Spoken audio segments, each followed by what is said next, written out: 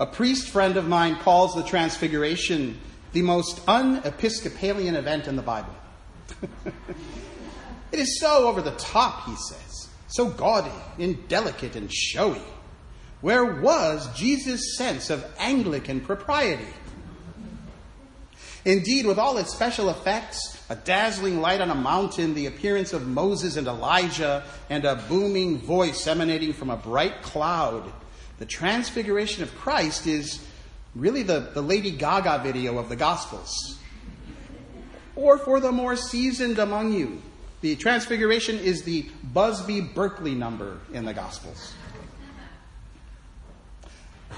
For me, what's even more disturbing about this biblical story is that it grabs you by the scruff of the neck and says, hey, now that you've seen my Transfiguration, are you finally going to stop with your low Christology, with your rationalizing my divinity as explainable, with your thinking that my miracles are mere metaphor, and start believing that I am the Son of God? Maybe what's most un-Episcopalian about this story is that it seems to demand a definitive answer to that question. The Transfiguration will not countenance an Anglican via media, a both-and response. Much like Jesus asked his disciples 8 days earlier, this story looks out at us from the pages of the New Testament and asks, who do you say that I am now? I call this story disturbing, but it's also electrifying because it startles us out of our comfort zone of faith. Even if you already believe that Jesus is the Son of God and you don't have the sort of doubts that sometimes plague folks like me, today's gospel passage might make you uneasy. The Transfiguration is a mystical encounter with the glory of God, the likes of which you don't see much in the Gospels, at least not this blatantly. For such encounters, you have to go back to the Old Testament. Shekinah is a Hebrew word whose root means to dwell, and it's translated as the presence of God, the dwelling of God. The Shekinah dwells in the cloud that leads the Israelites through the desert after their escape from Egypt. In today's reading from Exodus, Moses comes down from the mountain after an encounter with the Shekinah, and his face shines with a brilliance that frightens the Israelites. But this Shekinah, this presence of God, is also an unpredictable force, wild, hazardous, like a radiation leak. In the second book of Samuel, when King David and his men transport the Ark of the Covenant with the Shekinah residing therein on an oxen cart through the mud, it starts to slide off the cart into the mud until a man named Uzzah catches it. But God kills Uzzah on the spot for daring to touch the ark.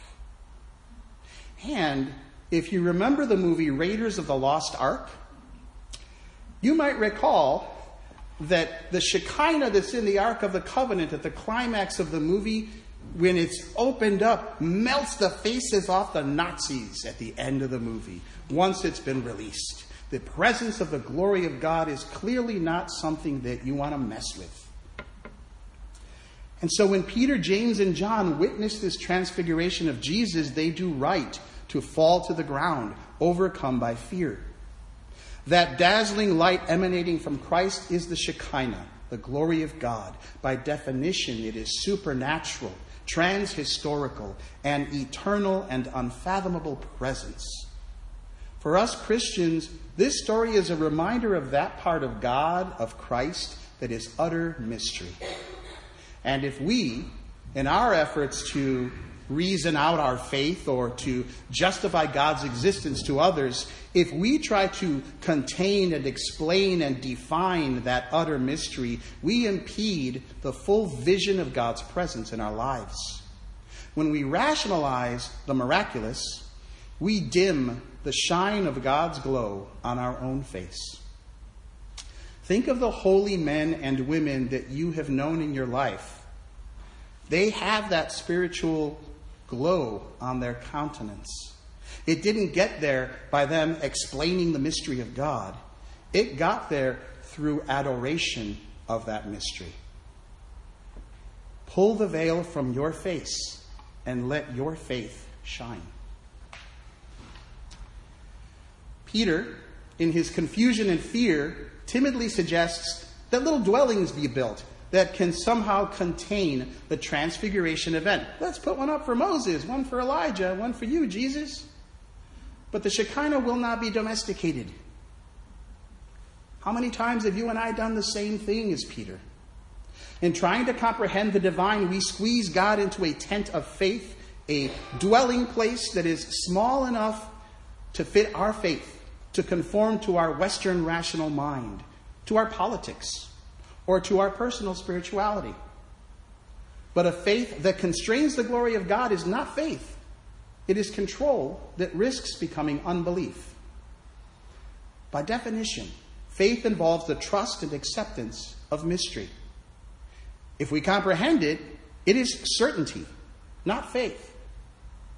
This is a hard lesson to learn because so many of us who suffer need the comfort of a God who will act on our behalf as we see fit. This is a hard lesson to learn because so many of us need to understand something before we can give our hearts fully to it. Think of relationships. In the second half of today's gospel reading, Jesus and the three apostles descend from the mountain and are met by an agitated crowd. A young boy is possessed by a demon, and his father implores Jesus to heal his son because his disciples could not. Coming down from his glory on the mountain from the miraculous, Christ immediately steps into a scene of deep human need and helplessness and the demonic. After assessing the situation, Jesus casts out the demon from the boy. In a way, the Transfiguration makes vivid that central question of the New Testament as asked by Jesus. Who do you say that I am? For some of us, our faith readily proclaims, you are the Christ, the Son of God, the mountaintop version. For others of us, our cry is to Jesus, the compassionate incarnation of God who ministers among the brokenhearted down below the mountain. Of course, Jesus Christ is present in both. In him is the Shekinah, the presence of God who heals the possessed boy down in the valley. And the compassion of Jesus is evident up on the mountain when he touches Peter, James, and John, saying, get up and do not be afraid. That's not in today's version in Luke, but it's in Mark and others. This touch, this get up and do not be afraid, is a far cry from the deadly contact Uzzah had with the ark and the mud when touching the Shekinah cost him his life. The touch of Jesus comforts and assures us. Our task as people of faith is to try to remain open to both aspects of Jesus Christ. The Jesus who speaks to our daily needs, and the Christ who embodies transcendence and mystery. The Transfiguration grabs us and demands to know, who do you say that I am? But even if this story does not move you to a stronger faith, or if you doubt that it even happened, consider this. Those first disciples of Jesus, those fishermen, tax collectors, prostitutes, they left everything to follow him. Because despite the obvious humanity that they saw in him, something radiated from his countenance that spoke of ineffable and eternal truth.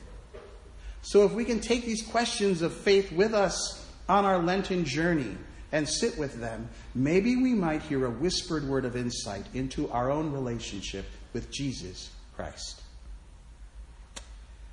As Lent comes around again this Ash Wednesday, let us commit to spending more time in the presence of God, storing up that love. Because, as I've said so many times from this pulpit, there is a whole world out there desperate for the comfort and the hope that we have found in our faith.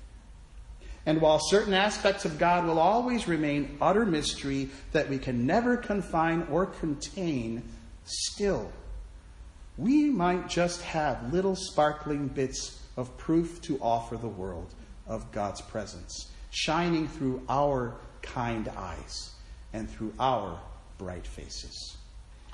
May it be so. Amen.